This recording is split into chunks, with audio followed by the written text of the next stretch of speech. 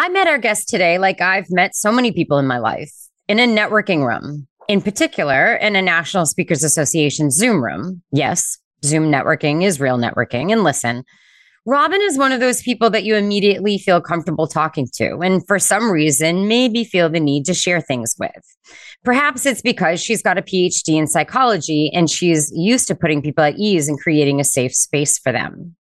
Welcome to episode 147 of This Shit Works, a podcast dedicated to all things networking, relationship building, and business development. I'm your host, Julie Brown, speaker, author, and networking coach. And today I am joined by Dr. Robin Buckley, author, professional speaker, and cognitive behavioral coach to discuss so many things, including 5 strategies to create success in your relationships.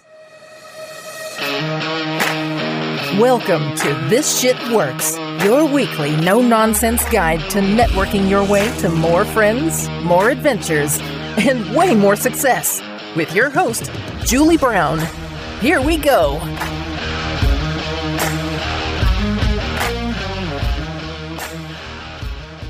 I knew I was going to like Robin the moment I met her, but then I discovered her TED Talk titled Why I Gave My Teenage Daughter a Vibrator and You Should Too, in which she presented a taboo topic in such an extraordinary, beautiful way, asking us to examine why we are comfortable talking about female pain and not female pleasure.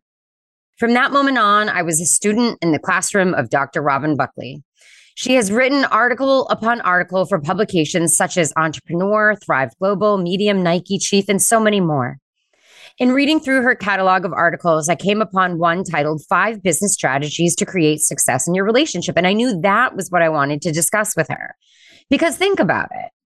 Could applying what you know in business to your most important relationships result in greater relationship success? Well, Robin thinks the answer is yes. And so without further ado, let's get Robin in here to start breaking this down for us. Robin, welcome to the podcast. Julie, thank you so much. I'm so excited to be with you.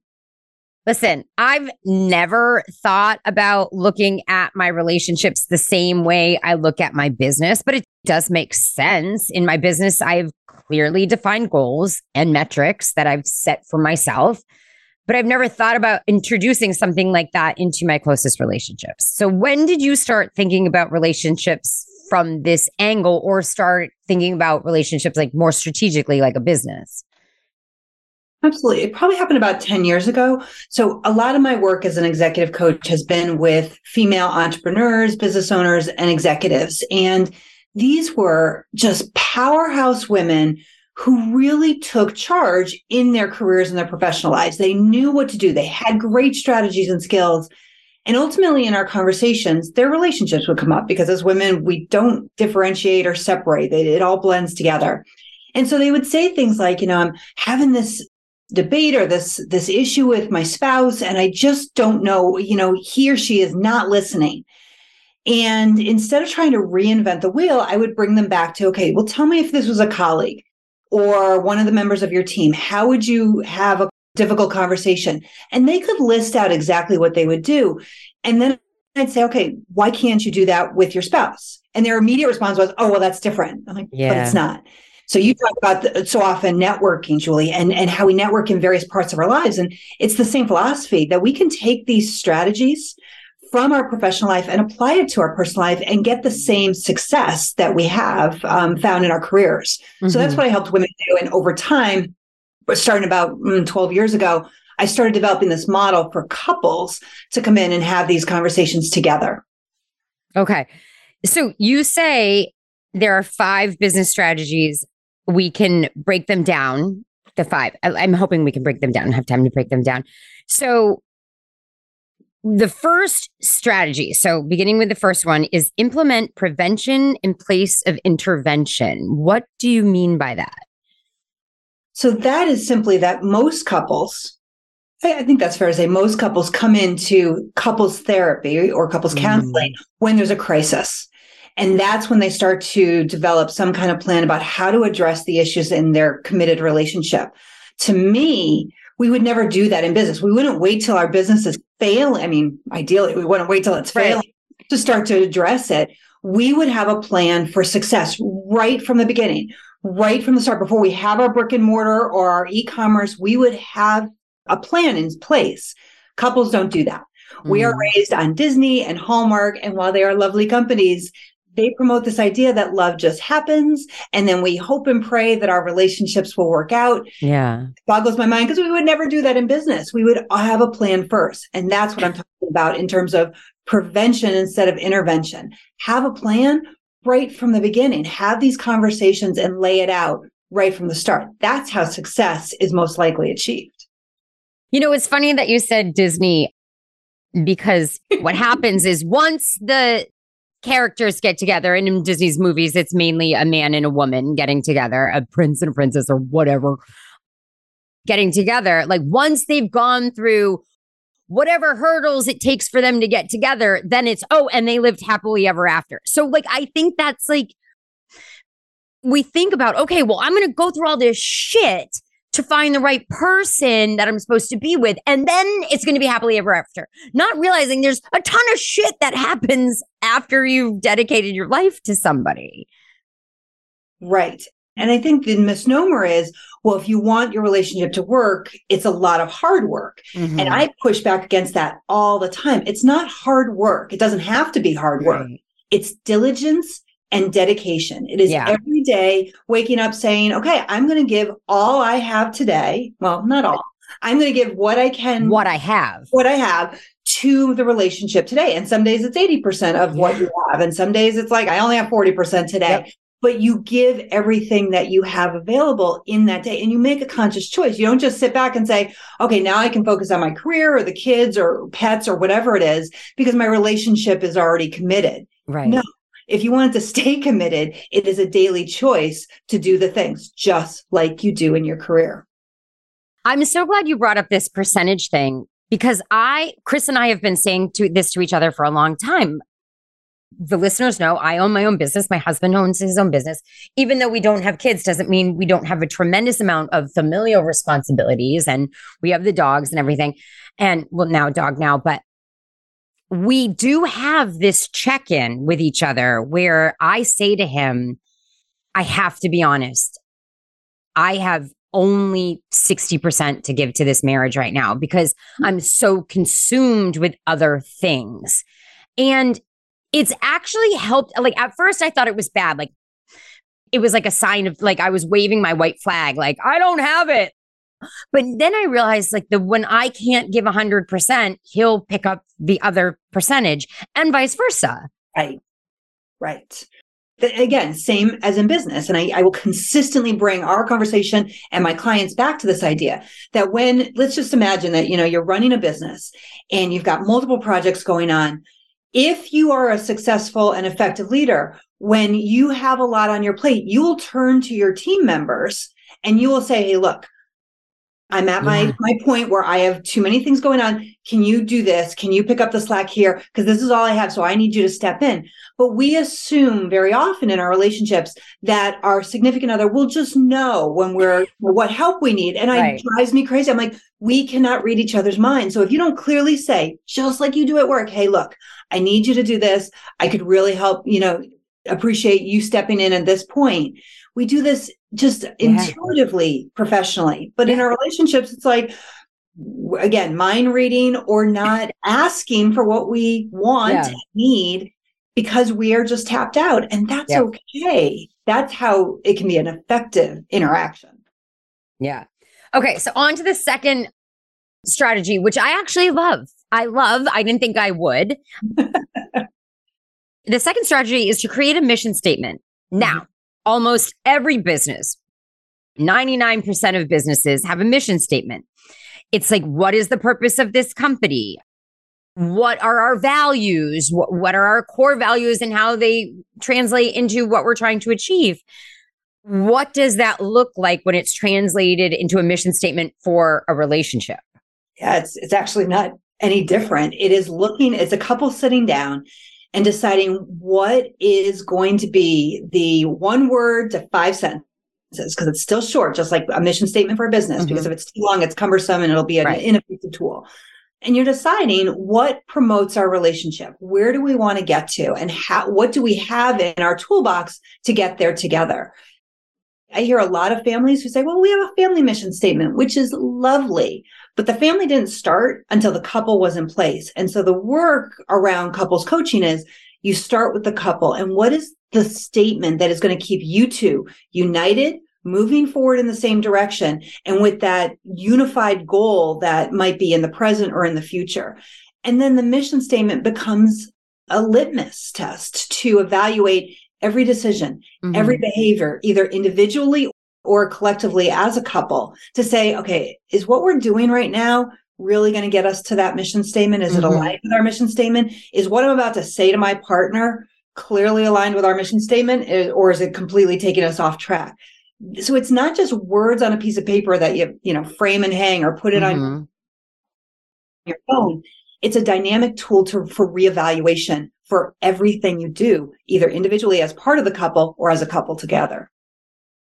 Do you have an example of what an effective mission statement would look like for a couple?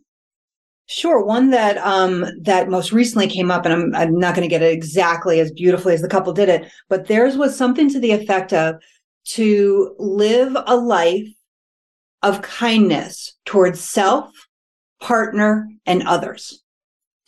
Simple. So they are kind to themselves first and foremost, because the couple said, you know what, we were individuals before we were a couple. Right. So if we don't continue to be kind and have grace with ourselves, we're not going to be at our optimal functioning for the relationship.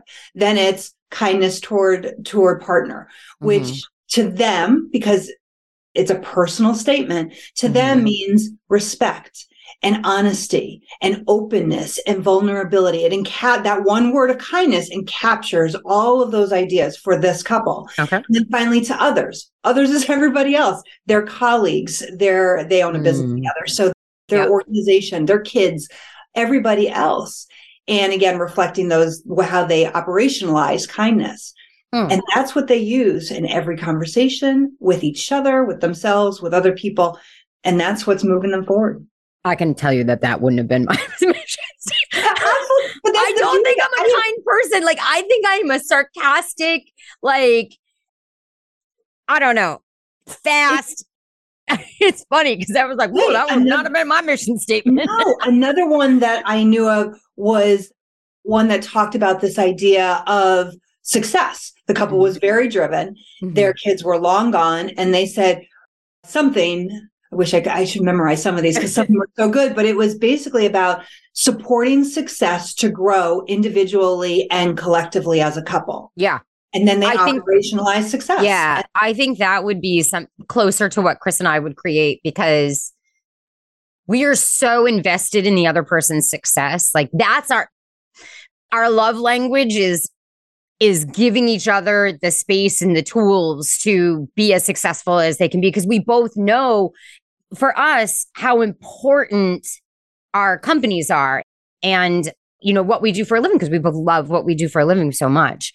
So yours would be something potentially, if you were working with me, Julie, it might be something to create space and resources to support success individually and as a couple. And also to have fun. Like, I don't want everybody to think we do have a tremendous amount of adventure in our life. So I think adventure would have to make it in there somehow. So, okay, on to 3.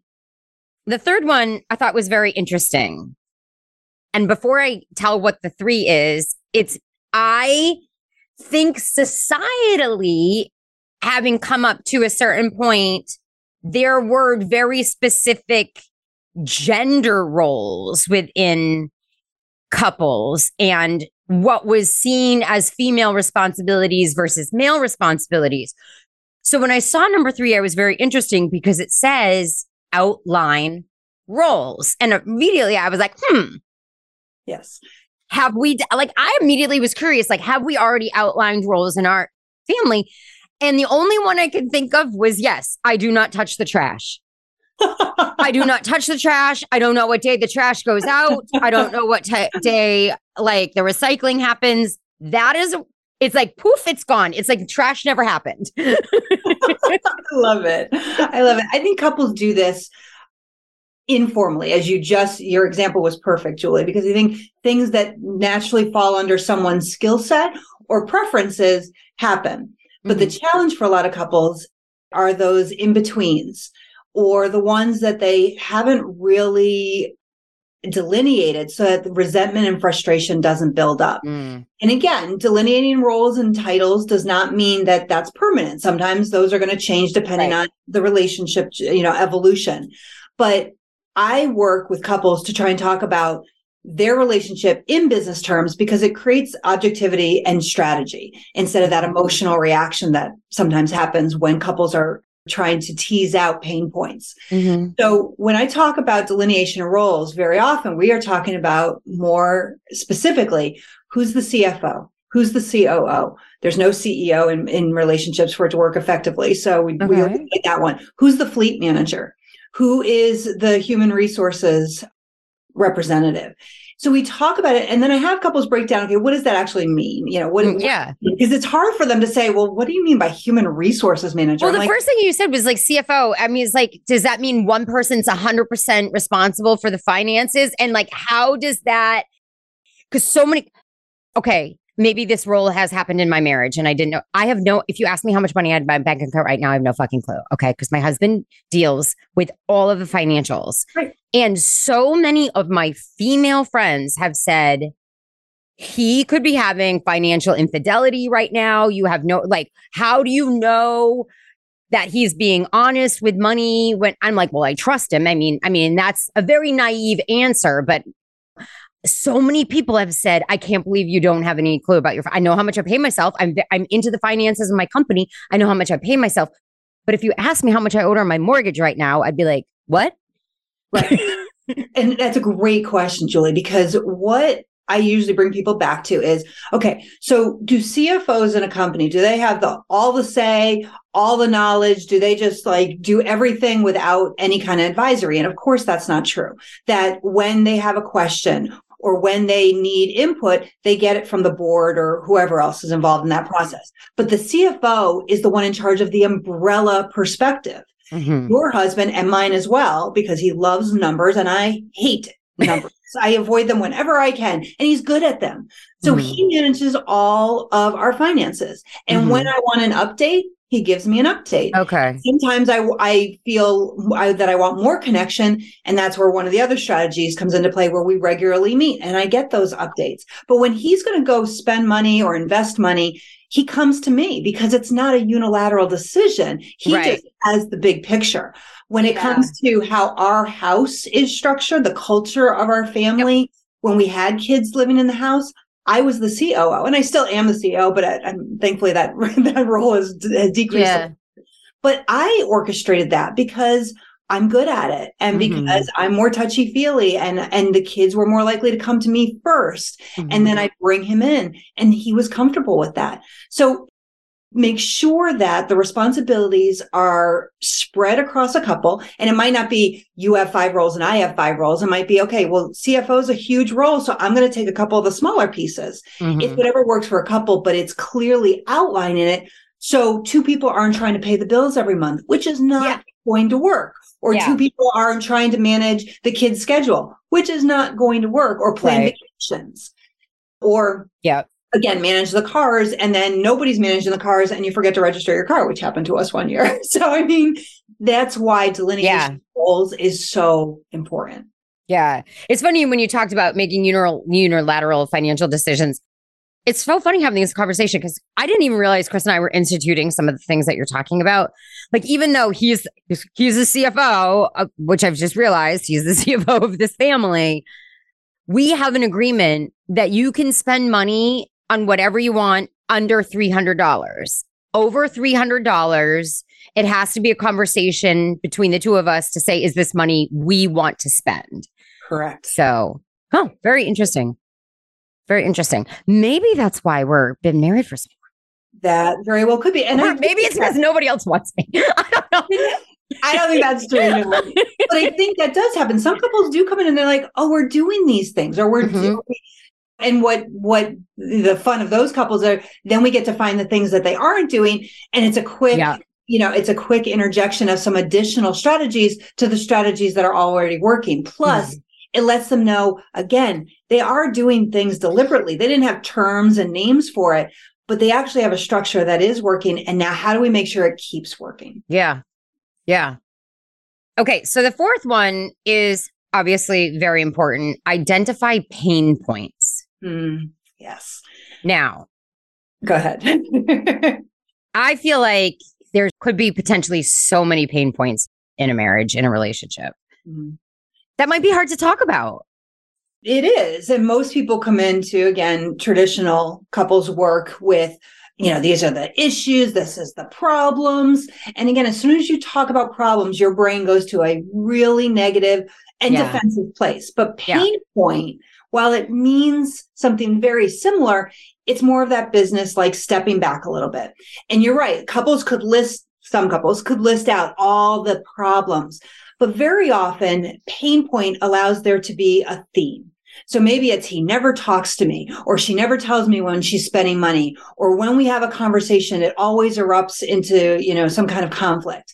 Well, that's under the theme of ineffective communication. That's the pain point. Right. Really tease out like every issue, because that is overwhelming to a couple and sometimes feels like it's not something that they can accomplish. But if we're going to work on communication in general, because we have clear examples of where it breaks down, and then use those examples as case studies to start to practice strategies and different protocols, that's what we're looking at. So pain points very often are around themes that are starting to dismantle the relationship. Again, just like business. If you're not achieving a goal, you figure out what the pain points are that are making you miss your mark. Same in a relationship. The pain points are making you miss your mark for the relationship you want, the satisfaction, the fulfillment, the happiness.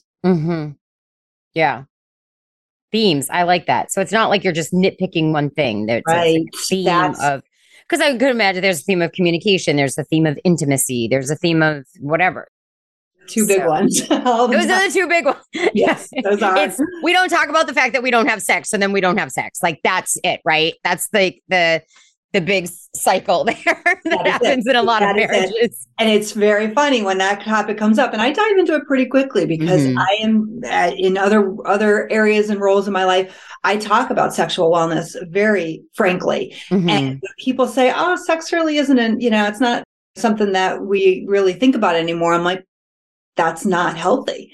Right. If you weren't talking, that would be a clear red flag. If you weren't spending time together, that's a clear red flag. When you're not having some kind of physical intimacy, however you define it, that's a red flag. So let's talk. That's a pain point. It is. That's a theme of a pain point.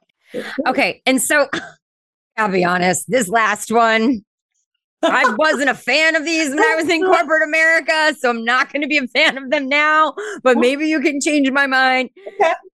The fifth strategy is to schedule evaluations. And my first thought was like, like a 360 review, which I always sucked at, that somebody was always like, she's good like 75% of the time, but then she's too loud and crass and whatever. And I was like, fuck you and your 360. How you like that? So, okay. We'll talk about evaluations now. Why do we do evaluations, Julie? When we're in our professional lives, why do they get done?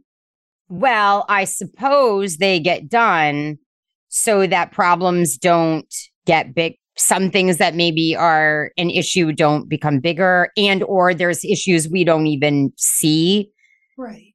So you have one half dead on. We use evaluations to foresee any issues that could come up that we could address sooner and quick.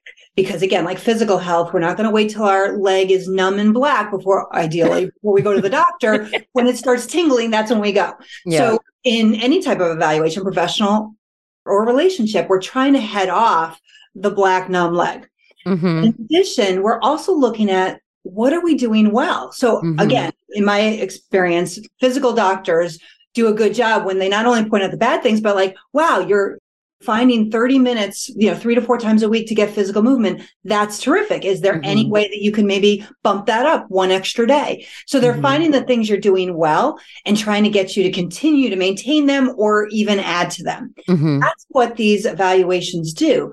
Is very often couples will, and even in like really good relationships, they'll be like, how do you think we're doing? Oh, we're doing great. Okay, good. And they move on. And I'm like, that's not an evaluation. Yeah. Sometimes it's a quick word. So I suggest to couples that when they're really doing, they're solid and things are really very successful, they check in at least once a month, but at worst once a quarter. When things are really challenging, it's once a week. And they sit down, they designate 45 to 60 minutes. They don't have to use it all. And they actually have a private, structured conversation around their relationship. And what that looks like is that, again, very much like a business meeting, they have an agenda. They have the pain points that they want to review. They make sure that one thing that's built into evaluation is they have their KPIs. How are they actually knowing that things are either improving or things are not progressing the way they want? And KPIs are important because otherwise we're like, it feels like we're getting better. I'm like, oh my goodness. In business, we would never, I can't even imagine, Julie, you're like, yeah, it feels like things are going well. We want numbers and data and evidence to show that. Same thing in our relationships. And this doesn't have to be this inauthentic or stoic approach. It's like, so with physical intimacy, maybe a couple starts working with me and they're not having sex at all. And so their KPI might be, okay, we're going to have sex since they're not having it at all for 6 months. We're going to have sex once a month and we're going to schedule it on our calendars because we know then it'll happen. And if they, in their evaluation meeting, like, okay, we actually had sex twice this month. So we have improved by that ratio, by that percentage. We are clear that we made progress on this. Yeah. You know, if their communication is, we are not going to fight. 6 out of 7 days, they actually have evidence so that then they can make adjustments. That's what an evaluation for your relationship does. So if there's any listeners who don't understand what a KPI is key performance indicator, and they're used in business all of the time to, just as Robin said, to make sure you are striving for and reaching goals that you have set. It is so funny that you talked about this because I never thought that I was going to relate to these 5 strategies so much, but maybe Chris and I, because we have business hats, I can't even believe I'm going to tell this story. A number of years ago, before I owned my business, I was traveling a ton. And Chris said to me at one point, like, I don't think we're having enough sex because you're traveling. And then when you come home, you're really tired. And instead of becoming I probably came defensive at first because I was like, well, what the fuck do you want me to do? You want me to be this like high powered woman or do you want me to lay in bed all day? You know, like it was like, so first when I got that off my chest, then I didn't know they were called KPIs back then, but I can't believe I'm going to admit this. We came up with a strategy, which was we will have sex twice a week and we will do it and name it Quickie Friday. Right. And Quickie Friday was like, don't try anything cute. Like, let's just do it before we get up and go to work. And then we had Sunday Fun Day. And Sunday Fun Day was we could have sex whenever we wanted. We would like have time set aside and it wasn't rushed. Friday was seriously rushed. I was like, let's fucking go, you know, because I got to get up and go running and go to work. Right. But we did that for a very, very long time to make sure that we were getting back into a schedule of intimacy in our relationship, because I got to be honest, I was traveling so much that I didn't even see the weeks go by. And I know my husband was like, fuck, it has been like in his mind, and certain people in certain relationships, some way intimacy heavier than others. So in my mind, I was traveling. I was doing all this stuff. I was giving to the relationship. I was making sure that we had enough money for him to quit his job and start his business. But that didn't translate to him as like a love language or as like intimacy. Like it did for me at the time because I was like, this is the highest and best use of my time, but not for him. So it's funny that you say that because we did do that for a little while, and all of our friends made fun of us on Fridays. They would like text us, did you have Quickie Friday? And I was like, yes. And then the response for me would be, and did you? Like, I know, I should have said that, right? One of my favorite couples, actually, it wasn't a couple. It was a female client that I was working with. She and her husband weren't having sex. things got in the way. They were busy. They would try and make these elaborate dinners and then they'd be exhausted. Yes. So I asked her flat out, I'm like, do you want a crock pot? And she's like, yeah, we got one for my wedding. We never used it. I'm like, okay, what if one night a week you use the crock pot to make a dinner? Mm-hmm. And that becomes the night that maybe then you'll have extra time after because you won't have the prep and the cooking and the cleanup. And her funny, so you had Quickie Fridays and fun, fun day Sundays. On their calendar, it was cockpot night. Oh, I loved that so much because people would see it on their calendar and they would just assume it was crock pot. Mm-hmm. But the couple knew exactly, it meant, yes, we're going to cook in the crock pot so that we can also have sex for each other later. And I love some of the creative, fun ideas couples come up with. Mm-hmm. I'm not an expert of their relationship. I can be an expert to guide them through strategies and looking at things a different way. They know what works for them. And it's getting them to the place where it doesn't feel as heavy. So they can come up with these funny, lighthearted, or important strategies that work for them. Yeah. Yeah, it's funny. And like after we watched Borat, oh gosh, Borat was ages ago, but he used to call it sexy time and he would say it in this, his Borat accent. I swear to God, for like 3 years afterwards, my husband was like, you want sexy time? And I was like, Jesus Christ, really? Okay, but now I'm totally turned off because you sound like Borat. Love that. Yeah. Because I want people to go watch your TED Talk. Let's talk a little bit about, in the time we have left, about your TED Talk and how, I know how you came up with the idea because you did it. You gave your daughter a vibrator, but why it was so important that you talk about it on this stage. And then also what the response has been since because your TED Talk, I think you did it in May, but it wasn't aired until September because it takes time for the videos to be made and everything. So first, why that was important and then the feedback you've gotten. So it was important, Julie, because I was raised by a mom who was an OBGYN nurse. So we always had these candid conversations. Mm-hmm. And luckily, my husband is equally as open and outspoken when it comes to this is just part of life. And so we have these candid conversations with our own kids and sometimes their friends after they've been warned, like, look, our parents talk about anything. Be careful what you ask at the dinner table. Yeah. But it really came down to the more I thought about it in, my personal life, I didn't really plan, it wasn't like, as I said in the TED Talk, bras, braces, tampons, and vibrator.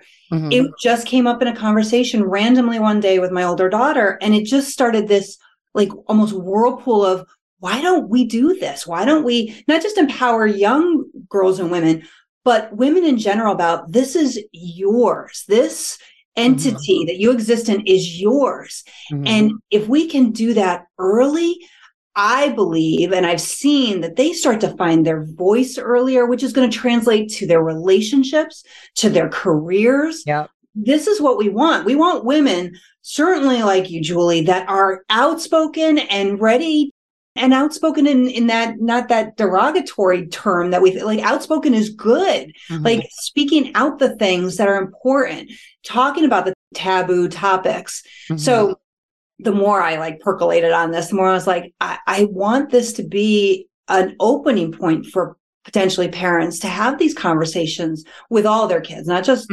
girls, but in my world, specifically girls, so that they can talk about anything, anywhere to anyone as appropriate. You're not necessarily going to just walk into a business meeting and talk about vibrators, but you have that comfort because you're already connected to that part of your life. Mm-hmm. So it is a topic I get very fired up about. And not just when people are like, so what's your TED Talk about? And I tell them the title and I see some people's reaction. And I'm like, yep, go watch it before you judge, because it's not just about that. It is about how to give women the power they have and let them see it and use it. Mm-hmm. So that's been it's been so fun. And you asked about the response. I would say 95% of the responses, either in person or online, have been positive. Mm-hmm. It's such a gift to know that people are excited that maybe I started the conversation, or at least I was one of the ones to start the conversation with them in their lives. And now they're going to just run with it, hopefully. Yeah. I think you probably, I did go through the comment section Oh, your TED Talk. And it was 99% people saying, this is a conversation we have to have. Thank you for talking about it. And I hope it empowered some mothers to have that conversation with their daughters, or empower their mothers to go tell their daughters to go watch the TED Talk. Maybe they couldn't have the conversation right away, but like maybe. There has been such great stories that have come, like those are truly like just like gems for me, when moms, and even more lately, dads are coming up to, if they recognize me, which is kind of weird and fun. Yes. Isn't it weird and fun at the same time? Yeah. Or if they're reaching out online, like stories of parents or sisters or friends who are like, I've had a book group and I decided to bring my vibrator and just say, hey, everybody else. And then almost all the women admitted that they had one. And the one woman in the book club who didn't have one got a chance to ask questions because they were like, what am I missing? Yeah. And I'm like, this is so cool that this is like just starting to be what we do. And there's so many great companies. I mean, Sephora, Ulta, and I think some of the big department stores like Lord & Taylor's and Nordstrom's are starting to carry vibrators. Well, Goop does too. I'm not a big proponent of Gwyneth Paltrow, but I know she has a tremendous amount of intimacy products on Goop. So so it's great that this is becoming less of this, again, hidden, we use that word taboo topic, and it's just part of being a full person, a whole person. So, yeah. When I was young, when I was in my early 20s, I lived in Coolidge Corner in Brookline Village, and there was a store. It was up in the back, maybe. Of course. It was called The Grand Opening, and it was a sex shop, but it also offered classes. So she would have intimacy classes and classes on like all the. And first, my girlfriend, Hallie, who is now a psychotherapist with a specialization in sex therapy, her and I used to go and listen to the lectures and like buy shit while we were there. And then when I met my husband, I started taking him to the classes when we were there, because I did want to have an open conversation and talk about it, because I think that's important to have. It seemed, I mean, that was almost 25 years ago. It seemed, I can't even believe that was there 25 years ago, but it was amazing. It was such a great little gem in my life at that time. So when it comes up with couples that I work with, it's reminding women that being a director in the bedroom, if you are in a loving relationship, is really valuable to your partner. That women's bodies are so complicated, and they vary. Our sex drive varies sometimes daily, and really by different phases of our life. And why do we assume, at least in heterosexual relationships, that our male partner, who does not have our parts, who has not had the opportunity to play with our parts, maybe as long as we have, I hope as long as we have, why should they just know they're fumbling, and any direction we can offer, how valuable? And if something doesn't work, if a body part or a strategy doesn't work the way we want, then there are toys that we can incorporate. And that's where it's getting past this idea. So many of the stereotypes that, sexual wellness devices detract from your partner's ability or power. It's like, oh my gosh, it gives them other options. Like, cool, I have a toolbox of stuff. And if some of my own personal body parts aren't working, let's use some of the other things. Right. That's so cool to me. Well, this has been, I honestly didn't think I was going to have as much I thought I was just going to sit back and learn. I didn't realize I was doing some of the things that I love it. We're going to talk about, but it has been fan-fucking-tastic. I knew it would be. Robin. So the listeners know, we met in this random Zoom room for NSA New England.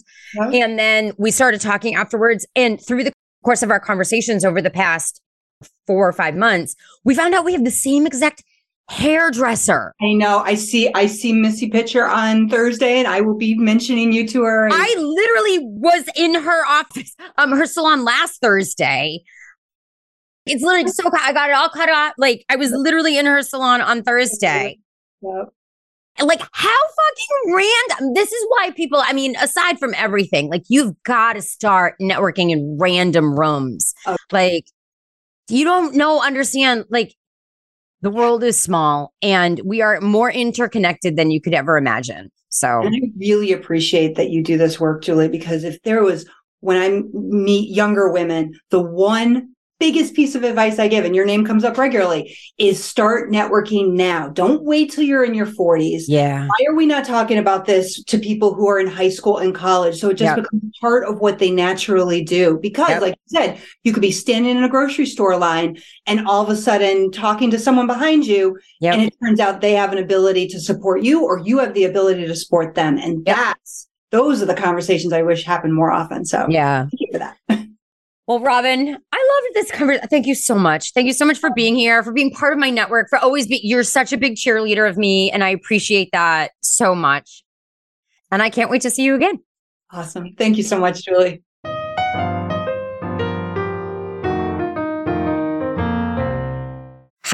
So I guess Chris and I were kind of doing some of these strategies without even knowing it. Or maybe we knew it. We just weren't defining them as strategies.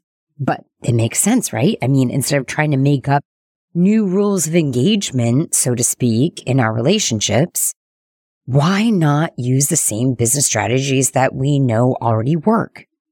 It may seem like a turnoff to think about your relationships in business terms. I get that. But that's just semantics. It doesn't need to feel rote and cold if we understand that what we are really trying to achieve is a stronger, more fulfilling relationship. And I, for one, am all in on that. So, out of these 5, what was your favorite tip? Or the one that you think you could most easily incorporate into your relationship as it stands? Or the one that you think would provide the most benefits? Do you think you could incorporate that one strategy in your relationship starting today? I'm going to put a link to the entire article that I used as the guideline for this interview in the show notes so that you can read through the strategies again. And I encourage you to watch Robin's TED Talk. I'm going to put a link to that in the show notes as well. Okay. On to the drink of the week, which is aptly named the vibrator. Here's what you're going to need. 1 ounce of Stoli raspberry vodka, 1 ounce of orange vodka, 3/4 ounce of Chambord raspberry liqueur, orange juice, and cranberry juice. They say for the best presentation of this cocktail, it is suggested to use a hurricane glass. So what you're going to do is pour all of the liquor ingredients into an ice-filled hurricane glass and then fill with equal parts of orange and cranberry juice. Stir well and garnish with 2 cherries and serve. All right, friends, that's it for this week. If you like what you heard today, please leave a review and subscribe to the podcast. Also, please remember to share the podcast to help it reach a larger audience. If you want more Julie Brown, you can find my book, This Shit Works, on Amazon or Barnes & Noble. And you can find me on LinkedIn at Julie Brown BD. Just let me know where you found me when you reach out. I'm Julie Brown _BD on the Instagram, or you can just pop on over to my website, juliebrownbd.com. Until next week. Cheers, guys. Hey, thanks for taking the time to listen. Be sure to subscribe to the podcast so you never miss a tip. And remember, you can unapologetically be who you authentically are and still be wildly successful. That's a fact. See you next week on This Shit Works.